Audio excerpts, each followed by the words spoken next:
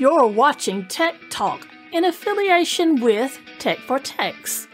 We're a community that supports independent trade with the help of vendors and distributors. We're live every Thursday at 8 p.m. London time, and we'll be streaming to Facebook and YouTube, Twitter, and Twitch. You can listen to our podcast on Apple Podcasts, Spotify, Amazon, Google, TuneIn, and many more. And now, the moment you've been waiting for, and your host, Philip Griffiths. Welcome to Tech for Tech Tech Talk. This is a live show where we discuss different ways to help your IT business grow. My name is Philip Griffiths and I'm your host today. This episode is Should I Open a Store? We are joined today by the boss, or should I mean Jenny. We also got Ben on the show, Tim, David, and a newcomer called Chris.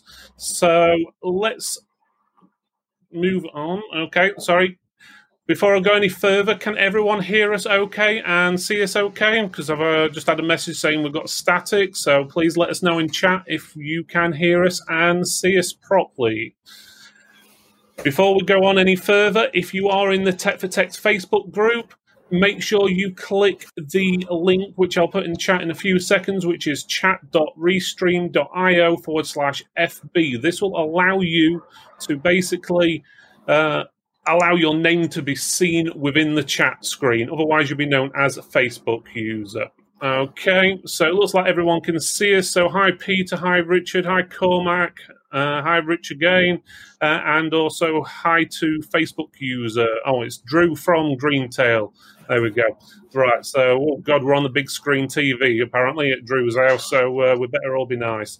Right, okay, so let's move on to introductions. So, Jenny, if you would like to introduce yourself, let everyone know who you are, what you do, and what your tip, advice, story of the day is.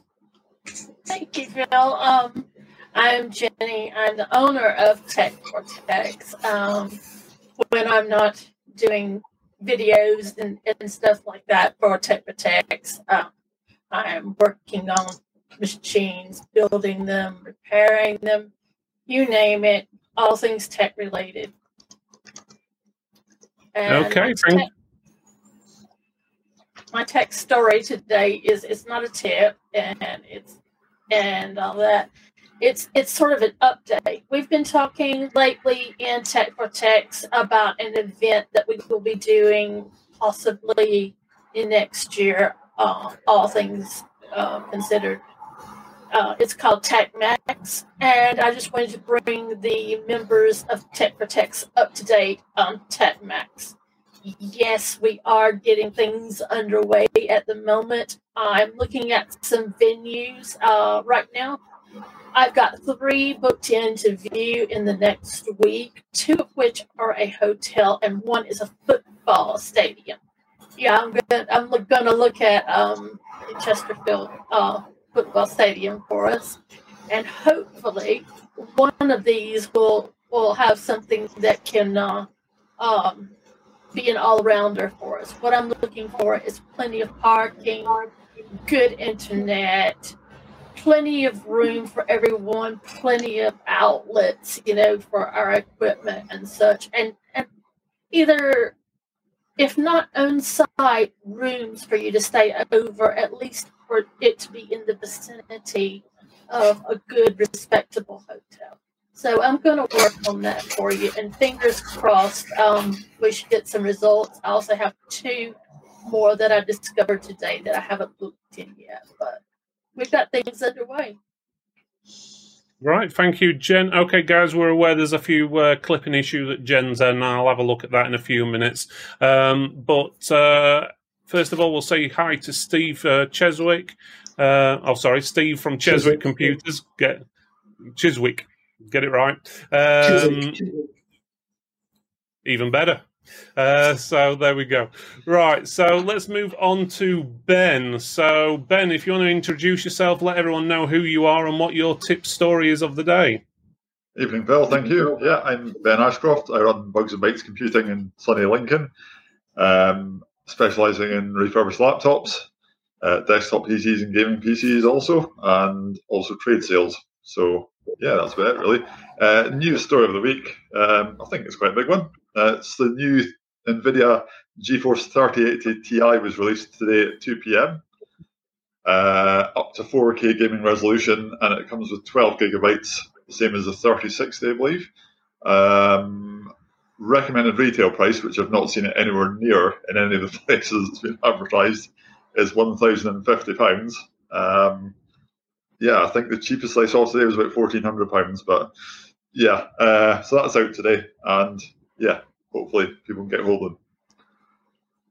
Yeah, there's definitely a few issues getting older graphics cards at the moment, that's for sure.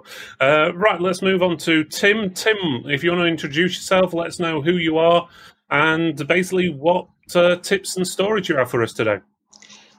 Hi, thanks, Phil. Yeah, so my name's Tim. I run TKM PM and IC Solutions. Don't let the accent fool you. Lived in London 30 years, but I'm set up in North Yorkshire. So my tip of the day is for those of us that get asked to do commercial setups or business setups, always keep your ID up to date, or CS cards if it's a construction environment, because sometimes you don't want to not get something just because you can't. They have to wait for you to get your ID sorted or for security access. Really, yeah. Okay, that's pretty good advice, to be honest with you. Yeah. Also goes for if you want to do council work as well. You may have to get approval from your local council, which sometimes takes a little while to get. So if you want to work with a local school or anything like that, so yeah, ID and stuff like that, depending on the jobs you're doing, always a good idea. Okay, then David, if you want to introduce yourself and let us know who you are, and let us know if you've got any tips or story for us today. I think you're muted, David. Apologies. Sorry. Okay. Right. David from Scorpion Computers. I'm in the northeast of England, in a small village called Headingley Hall. It's near Sunderland. I do computer repairs, laptop repairs, sell gaming computers, that type of thing, refurbish laptops, all those types of things. My tip today was just something a bit basic, really. Just the fact that Amazon have got Prime Day coming soon. It's on the 21st and 22nd of June. Quite often you can get some good deals from Amazon. Okay, let's move over to Chris for a minute, and we'll go back to that one. So, Chris, if you'd like to introduce yourself and then let everyone know a story or a tip. I wonder if that was an Amazon deal. Thanks, Phil. Good evening, everybody. I'm Chris from One Touch Services. We're based in the south, so we've got a shop in Staines and one in Bagshot too. Been in the industry for 15 years and had shops for just over 7 years now. We provide IT support and laptop, desktop repair, CCTV installation, that kind of thing, network setups. And yeah, my tip would be, so it's a neat little program that I discovered years ago called Vice Versa. And it's really useful for data transfer, one machine to another across UNC paths. And you can set up stuff like scheduled backups or scheduled data transfers on a regular basis. Really neat little application. So I would advise everyone to have a look at that and try it out. Okay, that's pretty good. Let's go back to David. Now he's got less kiddie issues, should we say. So what was your tip again, David? You started mentioning Amazon and then you had a special delivery. Callum, I was not paid to say that by Amazon. I wish I was. Wow. No, it was just basically that the Prime Day is coming soon and you can get some really good deals on there. Amazon are pretty cheap anyway, as everyone knows. The prices are often quite close to distributor prices. But yeah, you can get some really good deals on Prime Day on tech. I have done in the past before. You're quite limited sometimes what you can buy, but there's some good deals on there. So just look out for on the 21st and 22nd of June. Quite often they'll sell stuff at a loss. So it's really good to buy some stuff from them. Yeah, that's pretty good. I'm going to say, obviously, we all prefer to use distributors, or we usually recommend it, but sometimes Amazon does have sometimes some really good prices and offers on which you can't afford to miss sometimes. So it's always good to have a look on Prime Day, as he was saying. And I'll have a bit of that money what Amazon gave you, if you don't mind, David, for that. Right. Right, so I suppose I'm next then. We're slightly out of order now. So, right, obviously, I'm Phil Griffiths. I'm the owner of Chips Computers as well as the influencer on Tech for Techs. And today's tip was going to be about GeForce graphics cards, but Ben decided to steal that. So we're not going to mention anything about that. But next up, we've got Microsoft has announced a digital event on June the 24th to reveal what it plans to do with Windows. What this exactly means is still unclear, but other clues give us an idea. More than likely, they will announce some sort of free new version of Minesweeper. Well, maybe not. Or they're going to do a subscription route for Windows, maybe? Fit in with the rebranded Office to Microsoft 365, maybe? Who knows? Or could it be Windows 13? Yes, I said 13 because Microsoft never can count. Okay. Right, and also AMD have announced a new 3D V cache for its CPUs, improving gaming performance up to 15%, while Intel announced it's better at everything without actually saying how or why. Right, first we have to pay the bills, though, before we go on to the main section. So let's roll this. From high-speed networking to enterprise storage, at Ortial we have a solution for you. We're a UK-based vendor specialising in computer hardware components, so whether you're powering a data centre or upgrading a laptop, we can help. At Ortial, you'll get a dedicated account manager that gets to know you and your business, supporting you from our head office in Yorkshire. All our products are OEM compatible, tested in-house to ensure performance, and what's more, we offer a 5-year warranty across all our SSD range and lifetime on our memory. Want to find out more about our partner programme? Visit ortial.com. And thank you, Ortial, or as a lot of people pronounce it wrong and call it Orbital or Orital or whatever, but they're actually a pretty good company. So if you are looking to get SSDs, memory and stuff like we have in the past, direct basically from the vendor itself, you can do, and you're basically missing out the middleman. But again, we've reviewed their products in the past and they are pretty good, to be honest with you. So right, let's go on to the show. First of all, I'm going to go on to Ben, and I'm going to have a quick check to see what's going on with Jenny's mic while we do so. So, Ben, make sure you stretch this out really long. It's got to be for about 20, 30 minutes, okay? So if you want to basically start off with your arguments against why people shouldn't get a repair shop or a store or whatever, and then we'll move on to people who think you should. Yeah, thank you very much, Phil. I'll try and stretch that out for 20 or 30 minutes, but maybe I'll struggle. So yeah, I understand the whole shop business model. I understand why folk want to open the shops. It's not for everyone, and personally, I'm quite happy working from home. I think there's pluses and minuses to both sides. I think certainly a lot lower overheads than you have if you own shops, employ staff, that sort of thing. I think it depends on your business model as well. But I mean, I'm not saying shops aren't a good thing to have, because, yeah, we need shops. But I think the last 12 months or so has sort of made us think perhaps about the whole shop thing a bit more, possibly. So it's, yeah. That wasn't 20 or 30 minutes. Luckily, I'm back. So I was going to close there and move on to the next person for you, Phil. There we go.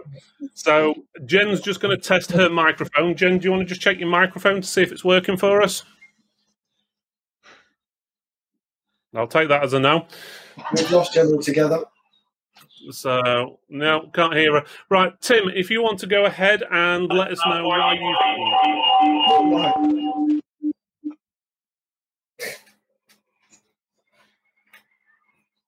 Okay, just give me 1 second. Oh, Tim. Tim, do you want to go ahead and talk to us about what is your shop? Okay, back again. Yeah, so sorry about that real echo and deafening everyone on the show and making it look really unprofessional. So before we go to Tim, Jen, if you want to just check your microphone now, just let us know if it works. You want to speak, Jen? Just shout. She's only in the next room. Okay, so something not right there. Oh, okay, then.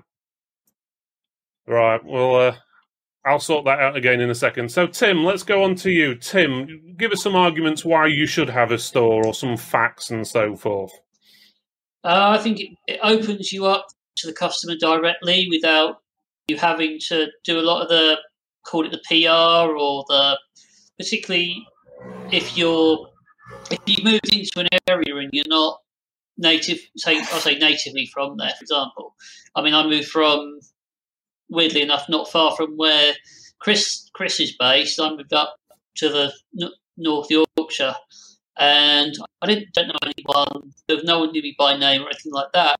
So me having the store, I'm finding I get a lot more of the face to face. And once you start speaking, they become long term customers. It goes from one to another. Starts off, say, a laptop, a smart, and I've got more than a couple where I've got in and gutted a customer's house, for example, fixed the Wi-Fi, the router, that kind of thing. So, yeah, that's pretty much what I think. It's good for the whole PR side of it. The face-to-face, you get a lot more human interaction than you do anything else. Yeah. I've got to agree. Yeah, I mean, I started. Sorry, I've just kind of interrupted there, but I started as a market stall some years back. Because I thought, a shop's a big expense. Do I really want to put all my eggs in one basket and start a shop? So I had a market stall for many years, probably 5 years. And that did well. I picked up trade through that. And it built my name in the town. And then I got a shop. And in fact, the shop ended up costing me less than the market stall. I was paying, it was a doorway, but I was paying, I think, £250 a month, including electricity. So you really couldn't knock it. But the confidence that people have when you have a shop in the fact that you are a legitimate business, market traders, they've still got, even though I was there week in and week out, people knew me, you still had that, well, they're a market trader. And I used to sell laptops there as well. I had 30 laptops at one point, and people probably thought, well, they've come off the back of a lorry, even though legitimately purchased, but they still have that. So a market stall for us, a shop for us was a big customer boost, and it did our business well. Okay, that's pretty good. I guess let's do a quick test with Jen. Can we hear you, Jen? Hello. We can hear you. We can hear you. Okay. Do you want to just talk a little bit more just to make sure you're loud enough? Not really, but I'll do it anyway. Okay, so right, so let's go to you, Jim. Why should people have a store, or maybe not have a store? And it's up to you what you want to say. It's a little bit of both. It just depends on your personality, really. If you're not a people person, I wouldn't advise getting a store unless you're going to have someone running the front of house and you're working in the back of house, which would be my ideal setup in a perfect world. But I digress. If you love people, and there's nothing in this world better than being with people, boy, go for it. Get yourself a store. Meet people, greet people, sell things to people. Today I was in the company of a gentleman that came through my store, and I was tired at the end of the day, but he was really pleasant and everything, and we got to talking about how slow his HP laptop was, and I upgraded him to an SSD. He was only going to wipe and reinstall Windows due to some issues he was having, and I told him that, a solid state drive wouldn't go amiss in this laptop. You could really get a lot of performance boost out of it. I explained to him, what it was versus a traditional hard drive and how each worked differently. And we had a little conversation. And at the end of the day, what would have been 80 pounds, it got considerably more of what kind of a bill he will have at the end of the day. But he will see a noticeable improvement, and I'll see noticeable income. So it's a win-win. Okay, that's a good point there. And right, let's go on to David. David, why should people open a shop? Or are you planning on opening a shop and you want advice, or do you think it's a bad idea? I've had a business now for about 8 years, IT repairs and things like that. I don't have a store. I work from home. I've got like a workshop in the garden. But I think the ultimate goal is probably to get a store at some point. Obviously, I come on the show tonight to get advice from people as well, rather than give it. But I think if you have a store, you get more footfall. You get people walking past, that type of customer. But it's always a plus if you're able to sell some things as well. If you're able to sell items. I mean, I haven't got anywhere to show items at the moment, apart from I do on the website, but you don't get as many people on there. I think if you're in a local town, I might get more trade. I already get plenty of computer repairs and laptop repairs and gaming PCs, but I don't sell a lot of equipment, and I think you could top up the amount that you earn by doing that, maybe. I know there's quite small margins, but I think that would be a good thing. But I don't quite know how I would go about setting up a store. I don't know what you need, what sort of software people use to log all of the equipment and things they have that they're selling, computers, their laptops, the peripherals, that type of thing, really. I've never had a store, so it's a bit daunting. Okay. My advice to someone that is planning on opening one is do your research first. Location. Yeah, I mean, there's no... That's your number one thing. And once you've sorted out location, you've got to... I would study the location. I would study the shops in the area, how many people are going in them at what times. Don't be afraid to look in the other computer shops and just nose around to see what they carry as well. If they have a lot of things on the shelf and it's kind of dusty, well, you know that they're not selling them. Yeah. That's the long and short of it. And, it doesn't hurt to do research like that.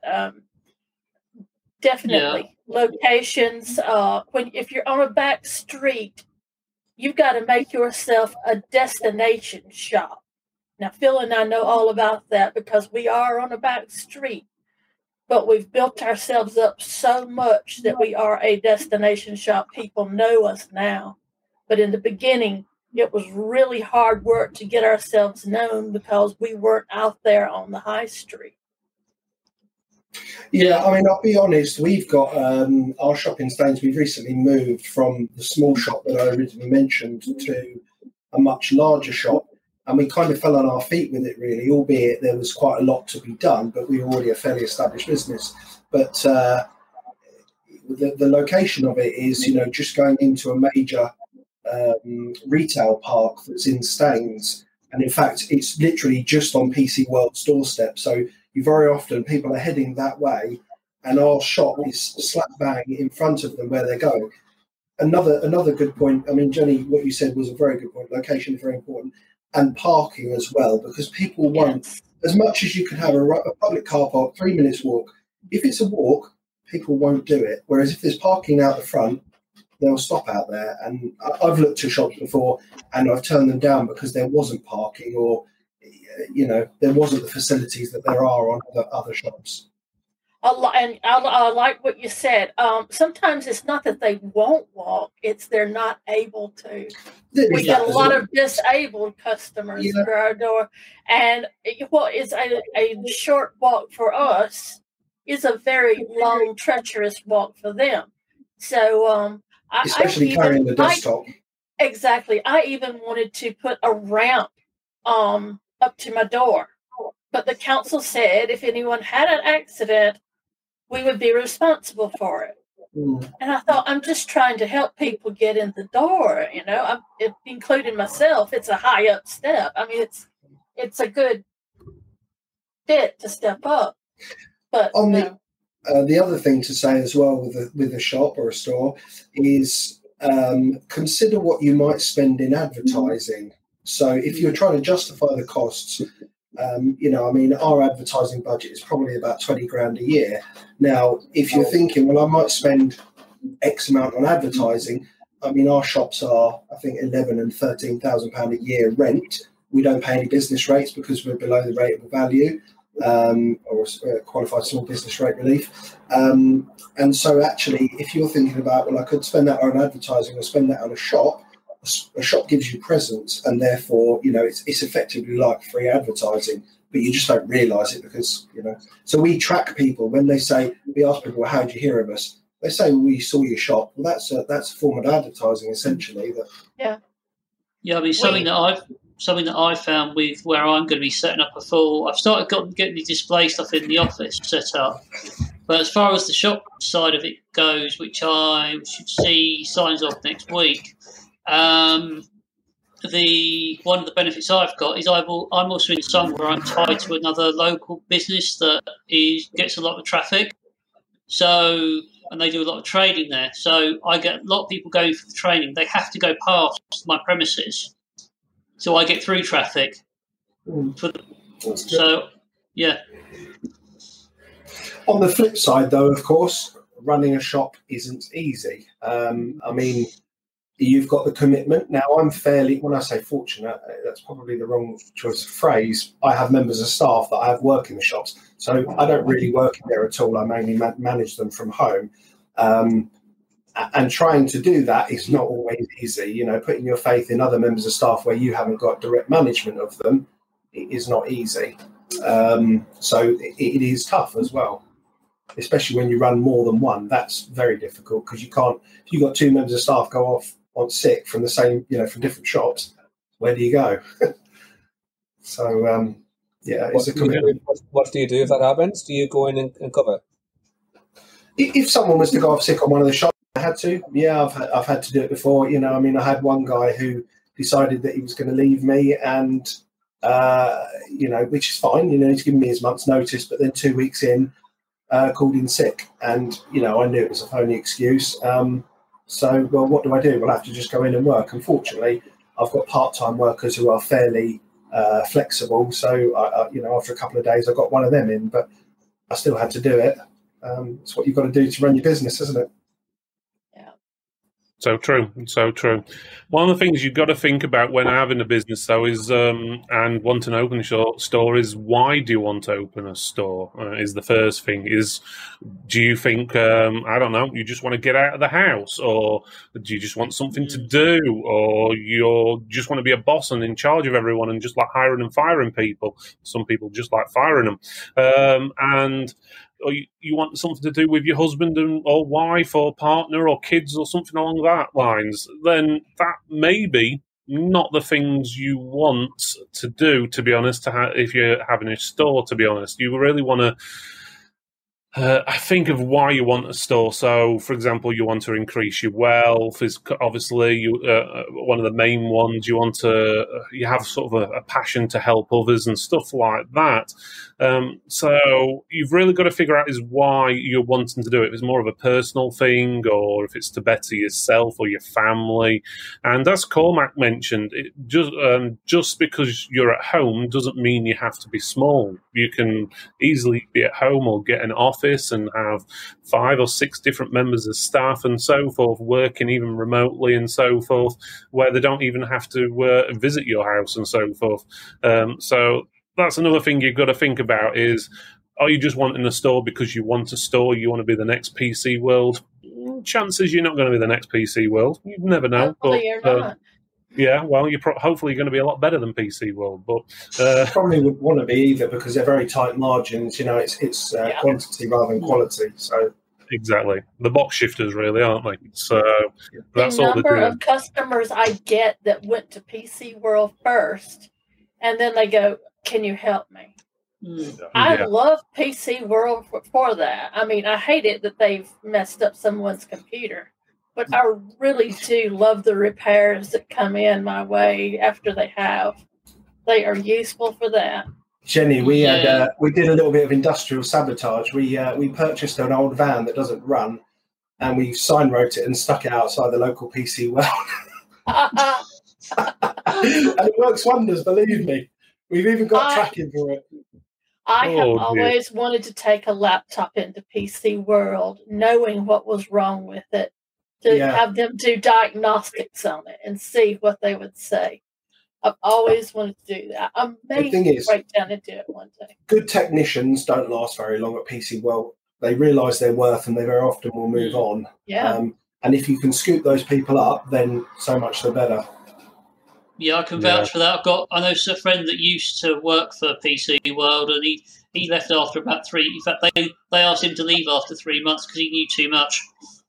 So I met someone that used to work at PC World, and he was asking me what I would do to make the computer run faster. And I said, well, first of all, I would do an MS config first thing first on it, to get that going. And he said, what's an MS config? And I just kind of looked around and I said, seriously? Startup programs and stuff. Their default will be to reinstall Windows. That's just what they're doing. It is. Yeah. That's what he every said. time. I really need a reinstall. I said, no, you just really need to go in and cancel all the programs that are running in the background. Yeah, that's true. I believe we haven't gone straight to you yet, Chris. So have you got any tips or advice or anything along that lines we haven't been talking about already? I mean, someone mentioned it earlier, I'm not quite sure in one of the comments, but they were saying, you do have to have quite a lump of startup capital. And I mean, when we moved from one shop to the other in Staines, it wasn't cheap. I had an Excel spreadsheet, and the figures used to make me cry when I opened it. I thought it was my phone number. I think in the end, including our rent deposit and first 3 months rent and all the stock and kitting the place out, it was about 17 grand. So believe me, it's not cheap. But I had to smash it out because we only had a week between signing our new lease and actually having to move in. So I had to pay people to get it done very quickly. But that being said, my shopping bag shop, I think that probably cost me about £2,500 to open, and a little bit of rent. But it depends on the landlord you get as well. Yeah. Yeah. But also, if you go to some places, there's actually grants available if you ask around as well. Oh, really? If you go to I know where I live, the council give local grants. So, for say, if it's a shop that's been closed for a while, they'll rejuvenation, that kind of thing. So it's just not. Shouldn't be afraid to ask the older councils or. It's worth as well if you find a property that has been vacant for a while. Don't be scared to be ruthless with a landlord, because very often they want to rent it as much as you want to rent a property. And the landlord of the property in Staines, that had been empty for, I want to say, about 6 years, something like that, maybe a touch less. And he was very keen to rent it. It actually turned out it was one of my customers. I just didn't know it. But yeah, the place was a shell and no one wanted to take it on because there wasn't even a toilet or running water in there. And I took it on as that sounds like our store, actually. Yeah, I took it on with a week to go, and I was like, right, I'll do this. And he was like, I don't think you'll get it open in time. I was like, watch. And we literally worked 14-hour days pouring concrete and, literally kitting the place out, start to finish, and moved in bang on the day. So, things like that can be a challenge, but also if it's something you enjoy, and I do enjoy it, then I approached our landlord. It was just a shell, and I noticed that he was there the day. I knew the owner of it, and I told him what I wanted to do, and he said, "Well, good luck. The longest anyone's ever lasted here is 4 months." And he says, "Do you think you can last longer than 4 months?" I said, "I can do 4 months on my head." He says, "I tell you what, I'll let you have the first 2 months rent free if you think you can do something." I said, "All right, let's get this done." And he reduced the rent on the 3rd month, down from what it would have normally been. And he says, "Now this doesn't come with running water. If you want a loo, you've got to, fix that up and everything." He said, "Basically, it is what it is when I rent it to you." I said, "Only 2 things need to be fixed before I rent it, and that's a secure front and back door." And he said, "I can do that." After that, we have not needed him for anything. I asked permission to decorate it as I pleased, as long as it was to bring it up instead of down. And he said, whatever I wanted to do, the sky's the limit. I never see him, and that's a good thing. In all honesty, in all honesty, our shop looked like an abandoned shack, to be honest, when we took it over. So I don't think we could make it any worse than it was. Yeah. Sorry, Chris, go ahead. Sorry, I was just going to say that was actually the point that I was getting to was so our landlord realised the state that our place was in, and he said, I'll give you 3 months rent-free period. And I said to him, to be honest, Barry, I think it's actually worse than you think it is. I'd kind of like 6 months, and he kind of Bernard, and he said, yeah, okay. And so, that's what we got. But so, yeah, don't be afraid to ask for these things. You can be very cheeky when it comes to that kind of thing. Sometimes you get away with it. Yeah, probably at the moment, especially more than normal with all the shops closing and stuff as well.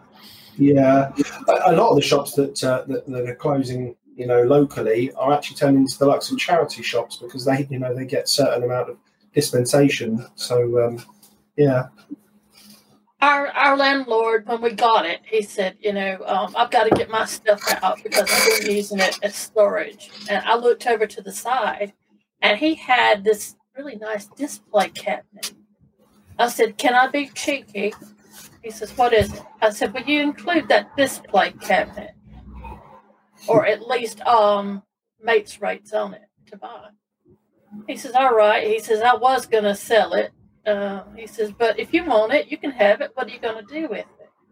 I said, well, I'm going to display some different kinds of things like hard drives and memory and things that I didn't want people to get to that would be secure behind this glass. I thought, put it there, put the till on top of it, and it made a makeshift till area in the beginning. Okay, we've come a long way since then, but, you make do with what you have when you're first starting out. And we've still got that display case. It is now supporting an aquarium. So, good. That's true. Let's have a look. Actually, no, that display cabinet's now at the TFT studio. We've got it as the main counter. We built the all the table around it. It's the center part. You moved the other aquarium off it, did you? Yeah, a few years ago. Yeah. So, that's as much as I go in the man cave. There you go. Another thing that I would say as well is when you're looking at looking at premises and obviously speaking to landlords, and perhaps if you are thinking about doing it, you want to, and a solicitor would advise you on this, but you want to look at something like a renewable lease. So a lot of landlords will say they want to get you to opt out of Section 25 to 30 of the Landlord and Tenant Act, which means that they can take the property back at the end of your lease, so that you don't have an automatic right to renewal. And I think security, someone mentioned security of the property, and that's a big issue as well. But security of lease is something you definitely want to consider, because you don't want to get to the end of a 5-year term and find out well, actually the landlord doesn't want to renew here, and I've just done 5 years and done the property up and wasted that time. Do you know what I mean? Yeah. Okay. Right, let's just go through some of the chat. So Peter was saying that having retail presence can build trust with the customer. They know where they can find you, which is reassuring for them. So that's a good point. So can anyone hear seagulls by any chance? Because apparently someone said they can hear seagulls. There's no chance it's me. I don't know where the seagulls are coming from, but apparently the seagulls are. Not sure where that would be. Everybody. Right, let's have a look. Cormac says, interesting thing is, since all the COVID things made working out at home office looks has more responsibility than it has before. So respectability than it has before. Sorry, some chat windows popping up. Right, okay. So there's quite a few to's and fro's regarding that. So, but working at home, a lot more people obviously do. Okay, guys, can you stop with the chat for a sec, please? It keeps blocking my screen. So get back to that. So the basics is, since COVID, obviously everyone is, or a lot more people are working at home, and it is more respectable than it used to be for people working at home. Some people call them bedroom traders. I think someone even in chat called it bedroom trader a few minutes ago. To be honest, working at home, bedroom trader, whatever you want to call it, there's nothing wrong with that, obviously, as long as you follow all the rules and so forth. Again, please, can we stop using the chat, or I'll disable it. Right, so moving on to the next question, we've got, there's the bedroom traders as opposed to a shop. I feel there has to be trust and regular customers, but always wonder if having a store on an industrial estate high street would be more beneficial, especially if I go full time. I'm not sure who that's from. It says Facebook user. So I would say that it does. I mean, running as a bedroom trader, I ran as a bedroom trader for, I want to say about 8 years, 7, 8 years, something like that. And I built up regular customers, and there's nothing wrong with it whatsoever. You do what you've got to do to earn a living. But I would say, as we mentioned earlier, having a high street presence brings you customers just for the fact that you've got a high street presence. People obviously they've got to go and find you, but they might just drive past you. Whereas if you're operating out of your bedroom, they're not going to or they might drive past you. They don't know that you do it. There's fours and against. Working out your bedroom, you've got very low overheads. You can afford to charge less. Swings and roundabouts. Yeah, I think the big thing I'd noticed is I started out working from home. Major problem I also had was as soon as people knew what I did, and I was getting requests to fix laptops, it's just, where does it go? There's only so much space in the house, and I was already where I'm sat right now, a small house, desk is in the corner living room, for example. So say other benefit from having the shop and office, it all stays there locked away. I go away, I can't touch it till the next day, so I can switch off if I've got a family thing going on. But at the same time, I don't have to carry it to and from. That's different locations. It stays in one place. It's that simple.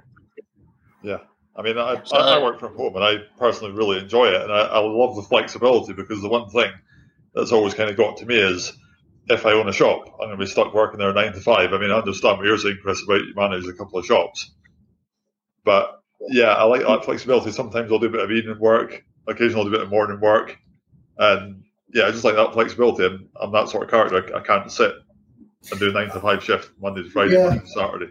That's why I don't like having to work in them, because I don't want to have that. I want to be able to, go down the shops if I want to, and go out for a lunch or something like that. So it's nice to not have to work in the shops. But as I said earlier, with that comes the stress of having to manage staff. I mean, we used to go to a shop many years ago, early 2000s, and the owner of it, I think he had 3 shops at one point, and I think someone said, he'd had a heart attack because of just the stress of having to run those shops. And it really wouldn't surprise me if that was the case. I can believe that. Yeah, it is stressful, and it's not so much the the running of the shops, because essentially I'm not doing that. It's managing the staff. That's the most difficult bit for me. Yeah. I mean, I think I would say the other thing about working from home, bedroom trader, call it what you will. It's not just for those. It was one of the comments was it's more a lifestyle thing if you work from home. Well, I don't consider my business to be a lifestyle business. I consider it to be quite a scalable business because it depends what business model you adopt. Yeah. I don't have a shop because I don't have any aspirations to have a shop. That certainly doesn't mean I don't have aspirations to build a business and to grow it. And I mean, at the moment, my second bedroom is my spare room is my office. I can still shut the door. It's more difficult to do sometimes, but I can shut the door and leave it for the night if I have to. But yeah, that's got sort of issues with it because I'm starting to outgrow my office now. So I'm sort of thinking where to go next, to look at a little workshop or an industrial unit or something like that. Or I'm hoping to buy a house soon and I'm looking to move into a 3-bedroom house. And then I'm thinking I've got one room for a stockroom or office, one room for a stockroom as well. But yeah, it's definitely not just a lifestyle in the business. It's not really set as such, like working from home is lifestyle and working in a shop or running shops is scalable. If you have a work from home business and you choose the right business model, that can be equally scalable. Ben? Yeah. Yes.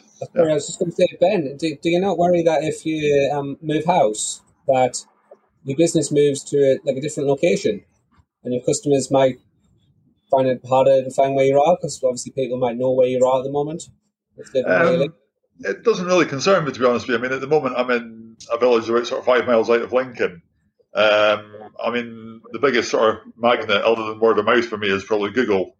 And you search for Bugs and Bytes Computing Lincoln or search for computer repair in Lincoln, and I'm moderately high up there, albeit I'm not getting as many hits as I would if I was in the centre of town or in a retail shop or even living in the outskirts of town. But I mean, I'm quite happy at the moment. The amount of work I'm getting for being 5 miles out of town is keeping me busy.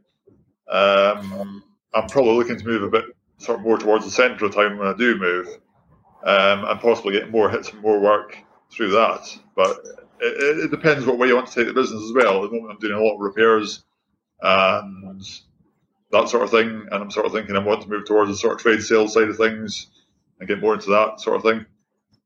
I guess it depends what you do, really, doesn't it? I mean, if you're predominantly remote support, I know a couple of local guys that really just do remote support. That's the kind of business that they want. Well, you can work wherever you like, then, can't you?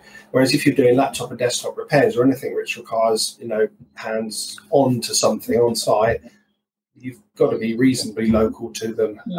And we've gained business because people have moved away. IT support has moved away. They can't provide that on-site support before, and we've picked it up. So yeah, it just depends, as you said, quite rightly say, Ben, depends which direction your business is moving in and the type of work you want. Yeah. No matter what kind of business you have, whether it be at home or in a small office or a retail store or what, I encourage you, I implore, get a good website up, get good social presence like on Facebook, tweet on Twitter, and get yourself known, get yourself out there. Make sure that your website is the first one that they reach on Google. I can't stress enough, Google is ours. Phil works really hard on our website to make sure that we stay up top when someone searches for computer repair in our area. That's really important, no matter what you do. Yeah, Google reviews have a big bearing on that. I mean, if you can keep your Google My Business up to date and get people to review you, I mean, we've got a small script that's a small sort of web page on our site that's just for us. And once people complete their transaction in our CRM, you click a button, it will take it there.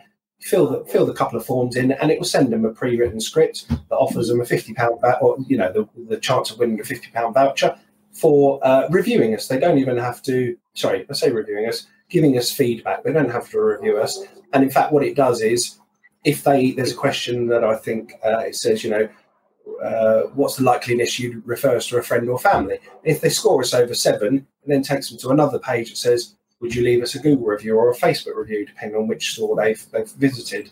And it works wonders with getting people to do that for you, and that looks good, because you've got 100 reviews and everybody else has got 5 reviews. Who are they likely to choose? As long as they're good reviews, obviously, which is Reviews have always helped us a lot. I'm going to say we've found that local stores will only have 5 or 10 reviews, and we've got like over 100 or whatever. And you find that people go, "Oh, I'll pick you because you've got the most good reviews," sort of thing. And it's always good to have a bad one on there as well. Sometimes to see how you respond to the actual customer. Sometimes you have straight 5 stars on everything. It can start to look a bit dubious. It looks a lot like a lot of the product reviews on Amazon, which look like someone's translated everything from Chinese or whatever into English, and it doesn't make sense. So always make sure the product reviews you're getting are from genuine customers.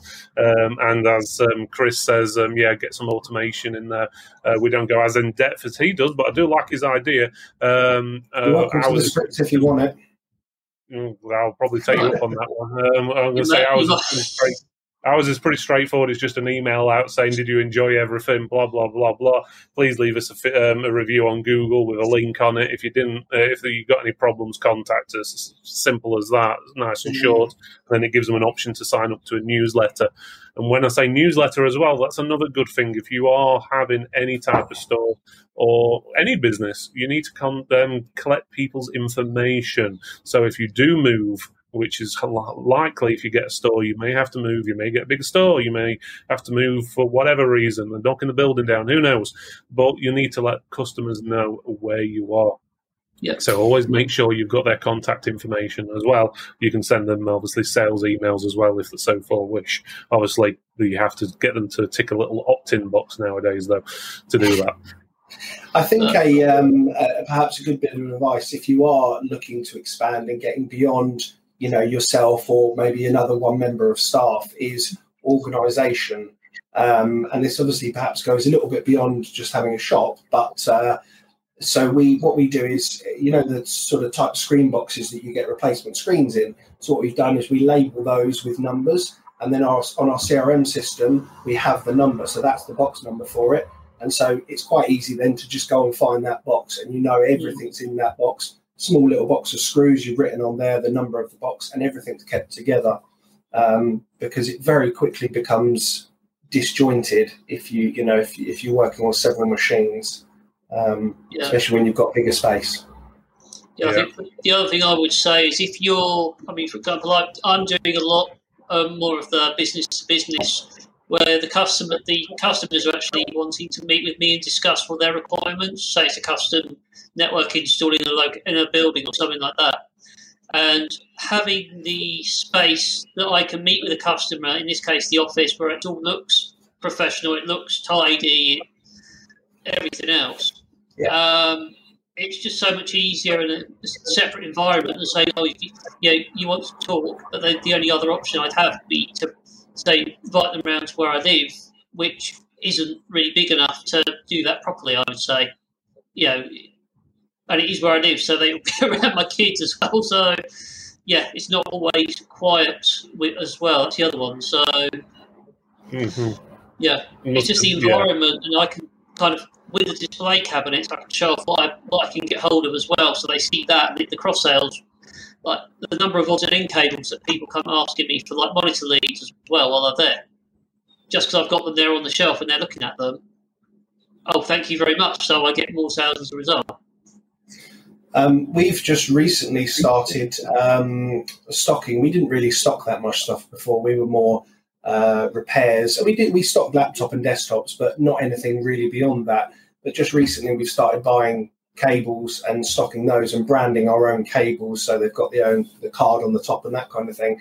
And actually it's surprising how much how much extra income it does bring in. Yeah, I'm going to say cables, you can have pretty decent profit on them as well. It's a good thing as well. You've got them all going to be like uniform, obviously, with your own branding on. And even if someone decides they don't have time to do their own branding, try and go for a uniform style I think Goliath Computers, they do a uniform cable design on theirs. Target have got their VCOM range as well.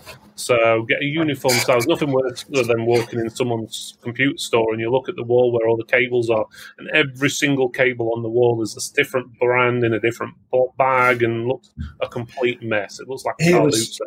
Oh, Bill, do you remember the time that we went in the computer store in the States and you needed, I think, a Molex to set a cable? I think it was. And he said, oh, they're over there in the corner. The cables are. And what we are greeted with was like a whole bunch of Ziploc bags. And we had to move through them. It was a big mess. It was terrible. Okay, yeah, that's pretty true. It was a bit of a mess. I don't know if you guys saw Chris then. He's sort of frozen at the moment, his screen has. So just do a favour, Chris, turn your webcam off and turn it back on again. Have you tried turning it off and back on? Yeah, just big V on your keyboard and V again. No, let me kick you out of chat and back in again. One sec. Okay, no. Okay, just try leaving. Just try leaving the live stream and then logging back in again. Give me a moment. I'm just going to unplug my camera because it's plugged in for our. I actually see him moving. It's fine. Anyway, while he's doing that, that's a bit strange. Some people saying he was frozen, some people weren't. So let me zoom into him. Rectified himself. Yeah, let me zoom back into him so we can actually see what he was trying to show us. And here we go. How about now? Yes, we can see you. Okay, so hold up your. So this was one of the designs that we did. We were literally, one of my colleagues, I got him to design, the little cards. Obviously, that's where we punch it, and then we just staple it to the top of the cable. So it does keep it. I mean, that was on paper. That was just sort of in design idea. We finally decided on a design, and that's what's gone on the top of all of our cables now. Okay, yeah, that's pretty good. That I've seen a few people do that. You can get blister packs as well, and people put them in blister packs or even sandwich bags and stuff like that. So there's lots of different ways of doing it. But yeah, it looks pretty uniform. That's one thing. Getting on to is, first of all, let's go to David. So, do you do a lot of sales at the moment, or is it mainly repairs and so forth? Because you're thinking of getting possibly having a store in the future. So would you be thinking of more of a repair store or a retail store? Yeah, I mainly do repairs at the moment, but I think I would like to do some sales as well. I do the sales, some sales via the website. I've got products listed on there, but that's just the stock that suppliers have. So I don't really hold a lot of stock. But one of the questions I had was when you do have a store, how do you sort of log all your inventory that you've got in your store? It's stocking them, as in where we put them and everything? No, as in keeping inventory. Okay, we use Repair Shopper, which is sort of changing over to Synchro now, which has got its own inventory list inside there. Some people just keep a spreadsheet, but basically in Repair Shopper and a lot of other programs very similar, you can basically scan the barcode and it automatically takes it out of your inventory. And when you buy stuff in, you basically just add it back into the system, just type down what the product is, scan the barcode, and it adds it into the system, and you just write down what price you sold it, what price you bought it for, and then what price you sold it for. I'm just going to mute Chris for a second because I can hear a lot of bumping and banging from his end. Sorry, I'm back. I was just filling up a glass of water. A little piece of advice I would give you if you're thinking about starting a store: don't go all out on peripherals and components to put on sale. Only put out there in the first few months what you'll use yourself if it doesn't sell. You're always going to need a keyboard. You're always going to need a mouse. You're always going to need some speakers to test things with. So keep it pretty basic. cables are all right. I mean, you're going to sell HDMI, you're going to sell display, you're going to sell DVIs, and even VGAs, believe it or not, still. So keep a good array of cables, USB, printer cables, like that. But don't put a lot of stock into novelty items. Don't go overboard with gaming things, because if you're a gamer, you'll know that a gaming thing is very personal. What one gamer likes, the other one may detest. So you don't want to go all Razer if the people in your area are more Corsair or Mad Catz friendly. So you need to get a feel for things like that. Just keep generic things generic at first until you see where you're finding yourself. Yeah, I think that's very good advice. I mean, we stock very much the same as what you're saying there. Things you're going to use on a regular basis. Got a good stock of SSDs, good stock of hard drives, the cables like you're mentioning. I'm trying to think what else we stock now. But yeah, we won't stock. I won't stock graphics cards because, as you say, if you don't sell it, a couple of months down the line, and who wants to pay what you pay? What you paid for it, kind of thing, let alone make a profit. So a lot of that is we will buy to order. But yeah, keyboards and mouse. One and keyboards and mouse. We do call outs as well. So we've got staff that go out on site. So we will keep things like mesh systems or Wi-Fi routers. I'm literally looking at my CCTV to see the sort of things we stock now. But and we always have some RAM in stock because we're always building with it. And we know that we're going to use it. We don't go out and buy the RGB RAM to have on stock. We have a standard stick of good RAM that we know is reliable. Yeah. It's something that I've started. If I'm going to an outcall and the customer says problem with the desktop, I always make sure I ask them if they know what it is. If it's something that I set up for them or I've seen before, I'll always try the compatible RAM with me, and one of each of all the cables, so and even the little where some people sometimes use them. Then I go out there. I can do the repair it, but it helps. I think. Sorry. Go ahead, Chris. Go on. I was just going to say, getting back to having a shop, and I think it applies whether you're, working out of, bedroom trade or whether you're working out of a store, is upsells are very important because especially when you're trying to earn a crust, actually you need to be, more expensive because you've got those overheads. So things like, has a customer got a backup set up? Offer them that. I mean, we'll set a backup up for someone. So we will charge, obviously, our hourly labour for whatever we're doing. And then we'll say, well, have you got backup set up? No, right, okay. USB sticks. We'll sell them a USB stick if they haven't got one, and then set up the backup service, which is what we use vice versa for, because it's a great little tool. So, we'll sell them that service. Great upsell for us. Fan cleans as well is another one that we will sell. You probably remember HP laptops used to have that thing with the overheating of the graphics card. That was where the idea started. Why don't we offer people to clean the insides of their laptops out? Sometimes they need it, sometimes they don't. You obviously can't tell before you opened it, but I think if you sell it as the value of what they're going to get rather than what you're going to earn out of it, you sell it quite easily, that kind of service. Have you got a backup? Have you thought about, does your laptop get hot? Does it overheat, kind of thing? And it works quite well.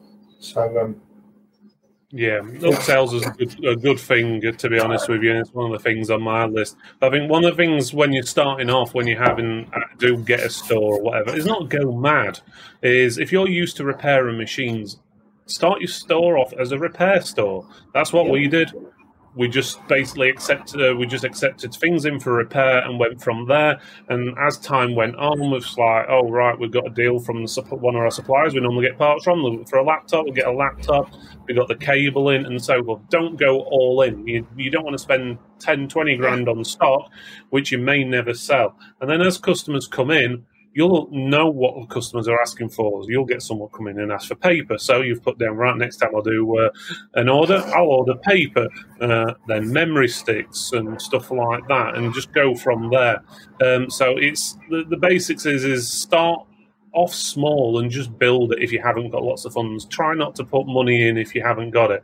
It's all right with all these suppliers giving you stupid amounts of credit. I've got one supplier who's willing to give me more credit than we actually sell in a year, which is absolutely stupid because there's no way I can be able to pay back that in a month in 30 days. So, yeah, I can buy all that stuff from credit with them. Fine, but obviously you've got to sell that stuff in 30 days. Otherwise, you've got to find the rest of that money from somewhere to pay it off. So try not to get into too much credit. I try and stay away from credit any way I can. I've had issues with credit in the past, issues with obviously people not paying us, then we can't pay the supplier and so forth, which causes no end of issues. So now we strictly basically pay cash for everything, well, card most of the time, unless some places specifically say you have to buy credit, and then basically as soon as the credit goes through, we pay it straight off straight away, just so we make sure we've got what money we've got available.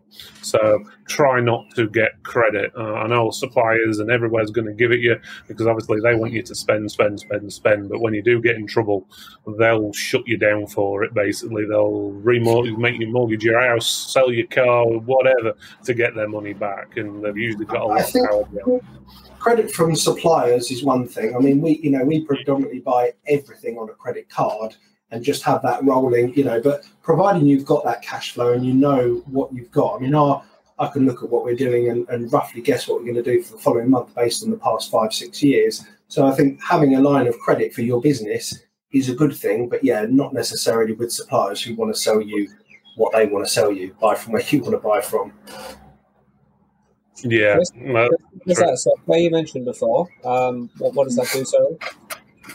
The what, sorry? What was the software you mentioned before? What does it do? Oh, it's called Vice Versa. And it's file synchronization software that you can set up to automatically, back up one location to another or synchronize two locations. Really handy little software. Okay. Just to interrupt, Jen's got to go now because she's having issues with her earbuds. She's had a few technical issues tonight. We'll have to reset her up for the next show and get her some new equipment, I think. I think it's just an excuse to spend more money on her, to be honest with you. Any excuse to spend on IT equipment, I think we can all agree on that. There we go. No complaint there. No, it's not shoes, so it's all right. I don't know. So looks like, Ben, you're like the co-host now. So if anything goes wrong, it's all on you now, Ben. Okay. Oh, brilliant. Thanks.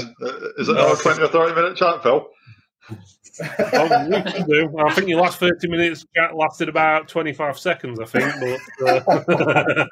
But I'll let you off. I'll let you off. One of the other things I'd like to say is make sure you stand out from everyone else. Check your local competitors, see what they do. Don't necessarily make them your local competitors. Make them friends, because you never know, they might be able to help you in the future.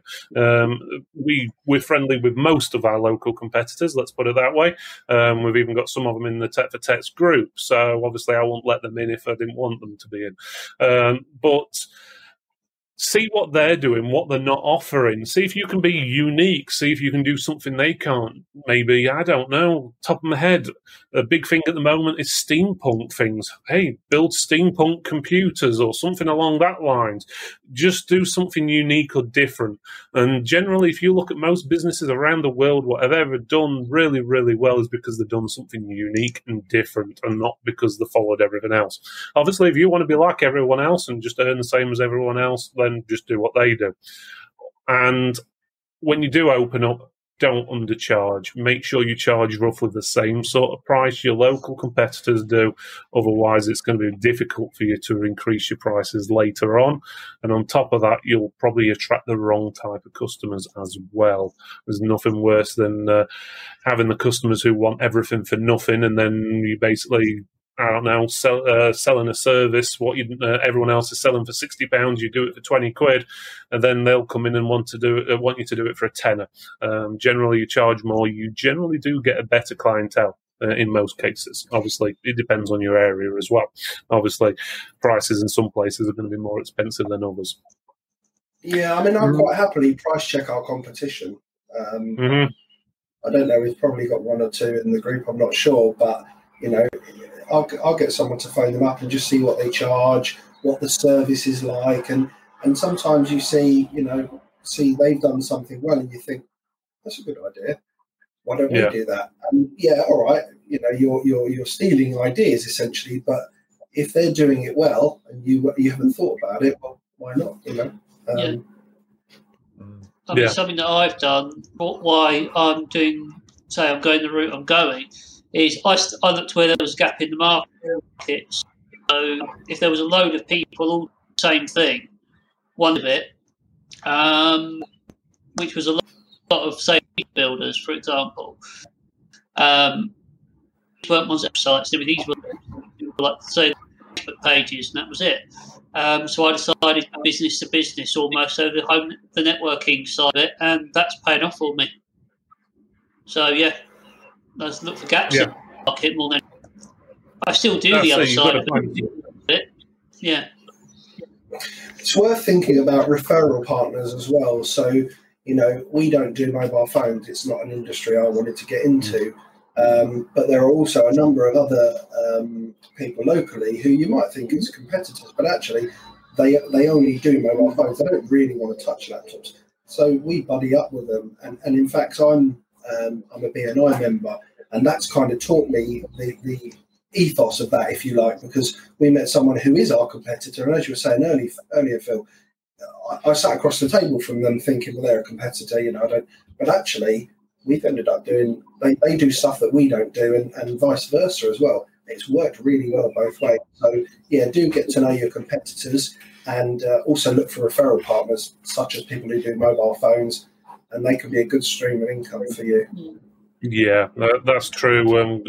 We work with our local competitors. Again, we don't do mobile phones. We send them to there, and they don't do call out, so they send them to us and so forth. We don't really charge or send a bill to each other. We just say, right, you get those jobs, and if you have any, you send us some. But you can have other things like advanced data recovery, because not everyone's got a white room or a clean room or whatever on the facility to be able to strip laptop hard drives down, or PC hard drives or whatever, or recover data from an SD card or whatever. Is send them off to somewhere. Okay, name dropping here for somewhere like Alison at EADR. They've been on the show before. If you send off the stuff to them, or even get the customer to send the stuff directly to them, so you're just basically passing on their name, as long as that customer basically tells that person that you sent them, then you'll get some sort of commission potentially from them. So I know, for example, we recommended a customer just, I think it was last week or a couple of weeks ago, to EADR. All we did was recommend them. I think the customer sent us an email. We just basically says, hey, your best thing to do is contact these guys at EADR, and they'll sort you out, and even tag them in. And a couple of weeks later, we basically got 50 quid for basically just passing an email on. So because they were managed to recover the data. So it's good knowing people. Again, EADR, there's probably other data recovery companies out there that do the same service. But again, the referral schemes can be helpful. And again, even on security software, I know BullGuard's not everyone's best books at the moment with the Norton stuff and all that, but even reselling stuff like that is ideal, because it's a recurring income you get every year from it. So either A, you can resell it, or B, if not, you get commission if they buy it online. So I think it's 25% for a standard user and 30% if you're an advanced user or something like that. So even if the customer moves abroad and then renews BullGuard for 10 years in a row, you get that 25-30% commission every year for 10 years. And that adds up. It's enough to go on holiday every year, I tell you. So and our commission goes up every single year. But obviously make sure you get a security company you like and you're happy with, and you're not just recommending any old person or company just because they're going to give you extra money every year. Yeah. Ben, we haven't heard too much from you. Do you have any other ideas why people shouldn't have a store? I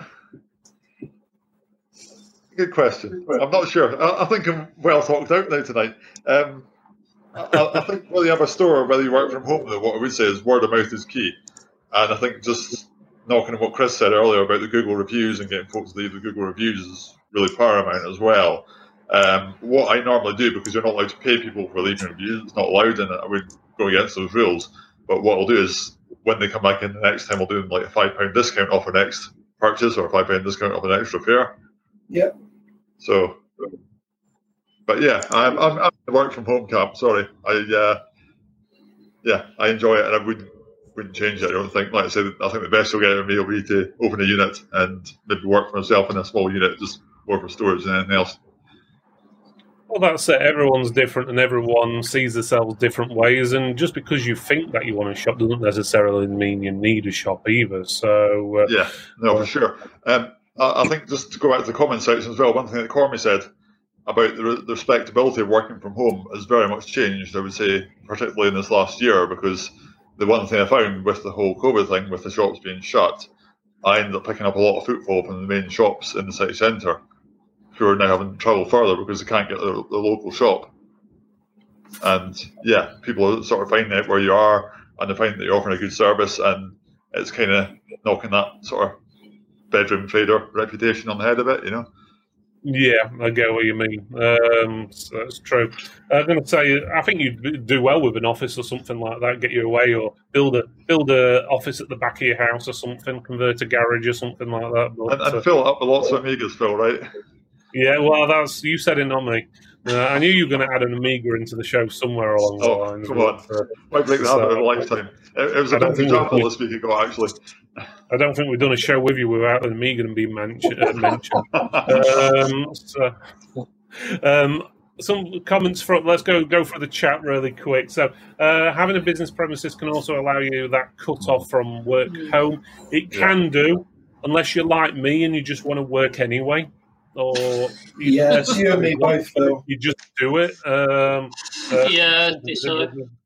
So we've got a shop, and then we decide, we'll have do a studio as well, and then you're working at home doing this, and some people can cut off, some people can't. It doesn't matter how hard you try, it just doesn't always work. Even on holiday, I'm sort of like forced to lock in my phone in a drawer somewhere, sort of thing. So I'm not looking up something or whatever. So it is hard when you're the boss. But I found that since I've had the store, to be honest, even more so than before we had the store, because obviously you can't. I think Ben said it before, you can't just work when you want to work. So you can't just go, I'm going to have the day off if you're running the store. If you're the only one who works in there, or you may just have one member of staff, you may need to be in there 6 days a week or whatever it is. So just bear that in mind. You've got to work 9 till 5 or whatever time you decide to open. That's a good point. On that point, Phil, something about being a shop, consistency is very important. You know, obviously some of us have touched on the fact that you want to work when you want to work, and that's fine when you're, a bedroom trader or working out of an industrial unit where you don't have people visit you.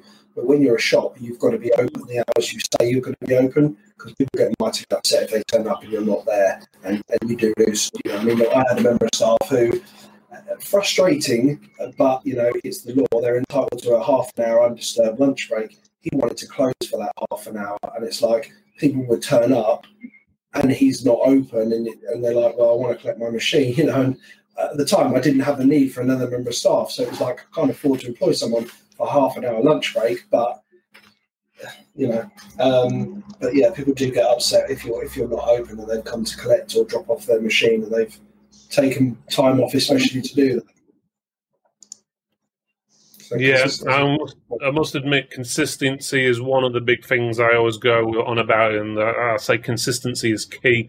And again, not just in opening times and hours working, that's on every work practice you do. So if you have a specific way you repair things or clean things or whatever, you need to be consistent in how you offer that service and do that service. There's nothing worse than, let's just say a customer brought the machine in 1 year and you do it a certain way and they bring it in the next year and you don't do that exact standard, it's not very consistent, and it looks like you're maybe going downhill or you're not doing the job properly and so forth. So consistency to me is always key on pretty much anything. So and that's why I'm, for example, do these shows. They're always the same time every week, so everyone knows, and they last for roughly the same amount of time. And we always know Ben's going to mention an Amiga every week. It's consistent. Okay, so it gives you a rough idea. So documenting your process is very important as well, especially as you start to have members of staff that, although you can train them, sometimes they sort of lose that, what they were doing or whatever, the way they were doing it. So you've got that documentation that you can say, this is the way we do it. This is the way that it needs to be done, the process that needs to be followed. And going back to, or even if you're working out of your home, I think it's still important. We have a document that we use to check machines in.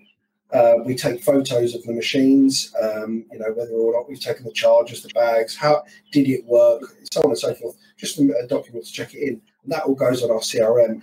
And the way that we do that is documented so that you keep it uniform for everybody. So, consistency is definitely key, as you say. Okay, I think my camera's just paused for some reason. I'll try and get that back up and running in a second, but it just disappeared, so it's gone black, so I'll sort that out in a second. Some of the other things being mentioned is security is a big issue. It definitely is, Brian. So the more stuff you're going to have in your store, obviously, the more you need either insurance, security cameras, whatever it may be. You have to think of how you position everything in your store as well, because obviously lots of different things can happen. Let me just swap over onto my other camera, see if that works.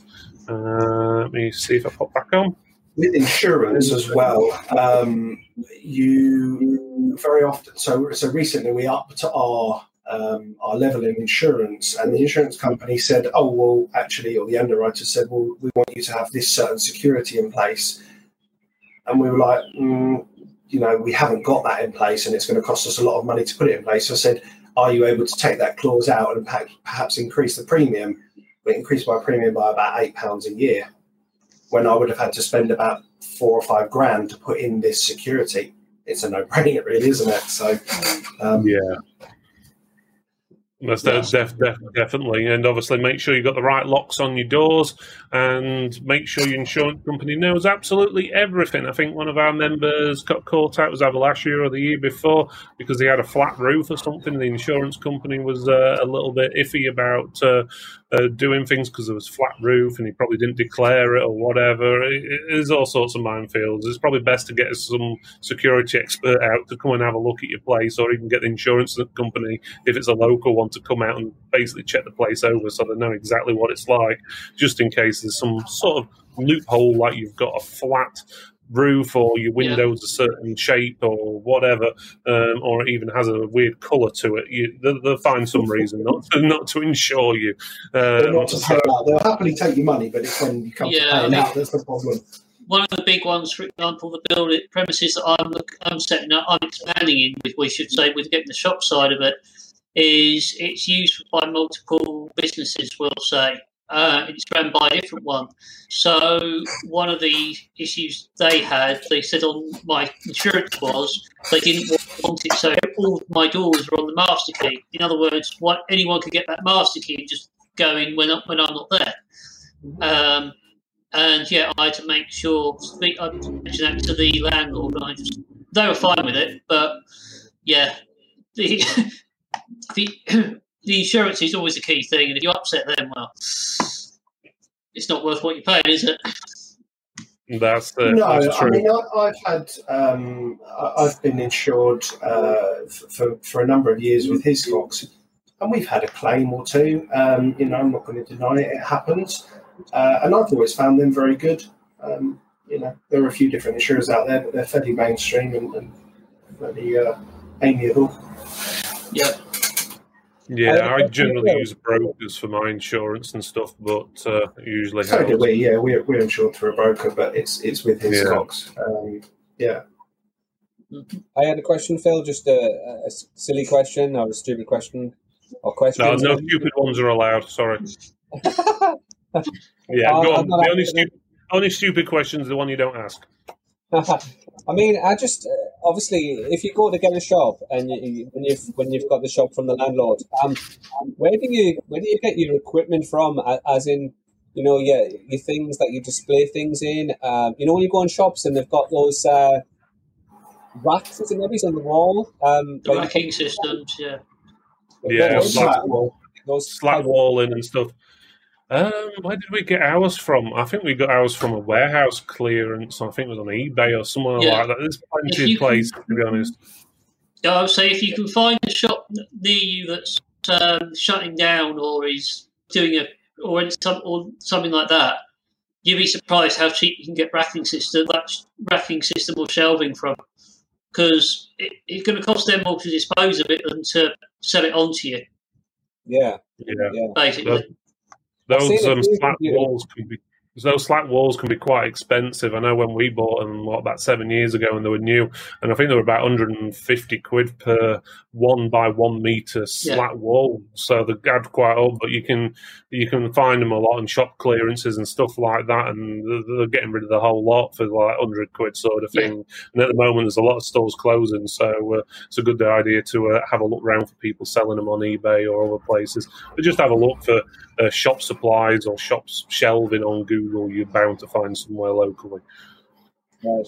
I've seen in quite a lot of shops do the black shelving units where you put the hooks on. They look quite nice, but I never really knew where to get them from. Obviously, no, they're going to be expensive. I can understand that, buying them brand new. But yeah, it's just it's like you've obviously got to go to Google and Google it. But I wasn't even sure what to Google. I wasn't sure what they were called. I don't know what people use for. Like Jenny was mentioning earlier on, that you had something to put a till on when you first opened a shop. Like I've never had a shop, so it's a bit daunting as to what to get and where to get it from. First time. You know what? We bought when I did both of my shops. We bought countertop, like the sort of thing you use in the kitchen. It's covered with a sort of veneer, looks like wood. And that's ideal, really. We built shelves underneath it, countertop, bit of MDF on the front of it. You've got yourself some shelving, you've got yourself a counter. Works really well, and it's relatively inexpensive.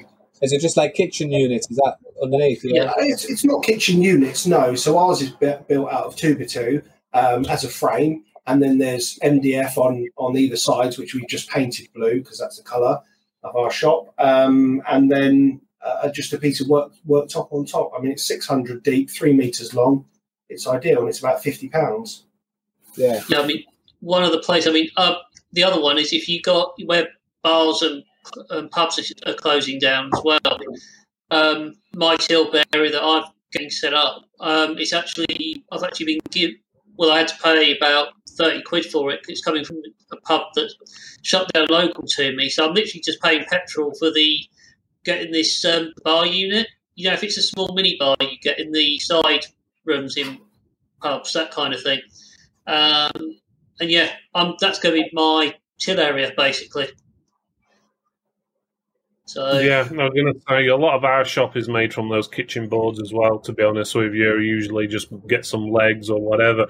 Our studio, to be honest, and a lot of our studio will probably look good in the shop, and all it is basically pigeonholes. What you buy from IKEA, and then we just basically nailed on the top kitchen boards, basically, and you've got shelving and a table. Sometimes it's been unique about getting things. Sometimes you can buy those kitchen boards of 60 quid for like about 4 or 5 meters long or something daft like that. They're not expensive, so, and they're very durable as well. We use them in the workshops and everything. So I think some of the boards we've had over 10 years, sort of thing. So and they still look pretty much new when you clean them. If you build them to a reasonable height as well, then you've got, I mean, I'm just looking at ours, we've got 3 levels of storage, and then we bought some of those really useful boxes, and they just go under there brilliantly, label them, you know what cables and what you've got in what, makes that kind of thing nice and easy. That's it's just really down to what you can find. Sometimes you can get cheap IKEA stuff, you can get, obviously, make something up. it's really how you want it to look. If you're going for just a repair shop, you don't have to worry too much to start with what the front of the store is going to look like. You just want an area people can come in and stand. People can't generally sit in stores for long these days, if at all, at the moment, due to obviously COVID and all that. So, and a lot of people aren't buying probably as much as they used to because, well, we can't get any stock, namely graphics cards. We won't go over that one again. But yeah, so I think at the moment, where you make your profit from is from repairs, services, class part like items to sell, like laptops as add-ons and stuff. Okay, you can make quite a bit of profit on a laptop, but generally everything you do on services and so forth is pretty much 100% profit, apart from obviously your general costs like wages and stuff like that. So try and aim more for that side of things. And obviously you can do a lot more services before you break the VAT threshold if you haven't done it yet, than if you sold like a few laptops.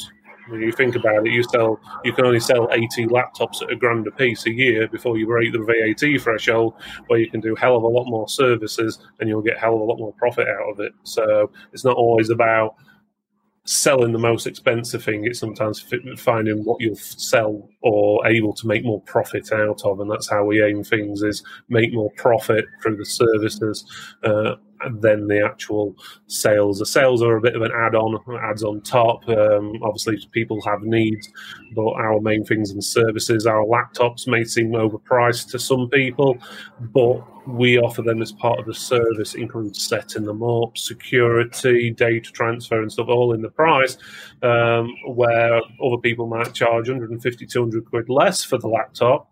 Well, these are new ones, obviously, but they obviously charge all those things as extras, but we include that in the price. And if they don't want those extras, that's fine. They still get it for the same price. So extras, obviously, service-wise is where you're going to make your money, and try and make some reoccurring money as well through security, online backup, even maintenance contracts, stuff like that, because obviously when things do go quiet and you don't get any work coming in, having an income coming in every month obviously pays the bills. And that's with us. If, let's put it this way, if I had no work coming for the next month, I know from all the reoccurring income we've got from all our security products, as well as maintenance contracts, online backup, that'll pay all our bills. So it doesn't matter if we get no customers. Well, it does, but you know what I'm getting at. It covers all the bills. You still got food on the table. Exactly. You can still feed everyone. So that's a good thing. Right, I think we've done most of the chat. I think there's a few we haven't answered, and I don't think we've got really time to answer anymore because we're already going an hour and a half already. Does anyone who's on the show have anything else they would like to add? So, Ben, obviously, Chris. Confidence.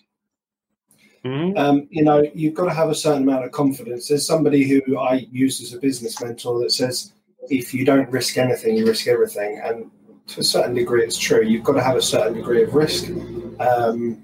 Know your audience. Don't jump deep, as people have said on the show. Don't jump head first into it. But at the same time, if you think it's the right thing for you and you're willing to put in that commitment, then dip your toes in the water. It can be worthwhile. Yeah. David, Tim, Ben, do you have anything you would add? No. So, right. So I think we're going to finish it off there. And I think what Chris said about confidence is a good thing to finish it on, because the more confidence you have, the better you are at selling, the better you are running your business. So I completely agree with that. And one of the things I would recommend you guys, and one way to get your confidence up, if you're not going to get arrested for having too many Amigas, is... But one of the things I would suggest you do is do public speaking. That'll increase your confidence. Something like this. Believe it or not, I hate talking to people. And I think I do a lot better now after doing, quite a few shows, videos and so forth. Your confidence is a lot better, and you seem to... People more reassured about what you're saying and what you're doing, because you don't look like that nervous person who doesn't want to sell them anything because, well, techs don't like talking to people. We just like talking to computers and stuff, which is, well, God save any tech who ever gets a girlfriend sort of thing. The most techs do not like, well, they do like girls, but they're too scared to talk to them, and it's a similar thing. So that's why so many techs don't have girlfriends and so forth. Don't get me wrong, there's a lot of us who do and have wives and whatever, but it's one of those things, you always find that tech, the geeky-looking one sitting in the back corner or whatever, what's scared of everyone. But if you get onto a show like this, get talking, not even this show, do your own live show, do your own videos for your company, do YouTube videos, show off your company on Facebook. Video is the prime thing, and people want to see people's faces. You'll get more interaction on anything when you show your face. And when you talk more, it builds your confidence. And in the long run, you'll just keep on talking and talking like I'm doing now, and it'll make no sense. But still, you've got the confidence, and it doesn't matter. Networking as well. Networking's another brilliant one. Okay, just put yourself out there. Yeah, networking. We'll probably have a show about networking in the future, a bit more depth on that one. Right, guys, so we're going to call it a night now then. So if you would like, obviously, to join Tech for Techs and you're not Tech for Techs member, go to techfortechs.co.uk/join. There you can find over 1,200 UK members. It's totally free to join. We don't charge you, no membership fees, and you basically can interact with everyone who you spoke to on or seen on this show, as well as a lot more. So next week we do have a show at 8 o'clock at 8 p.m. That show is 5 tech tips or something along that lines. Cormac's going to be on, so no doubt it's going to be an interesting show and have lots of chickens on there. So, right, guys, we'll see you all next week, 8 o'clock. And again, thanks for watching. See you later, all. Night, everyone. Yeah.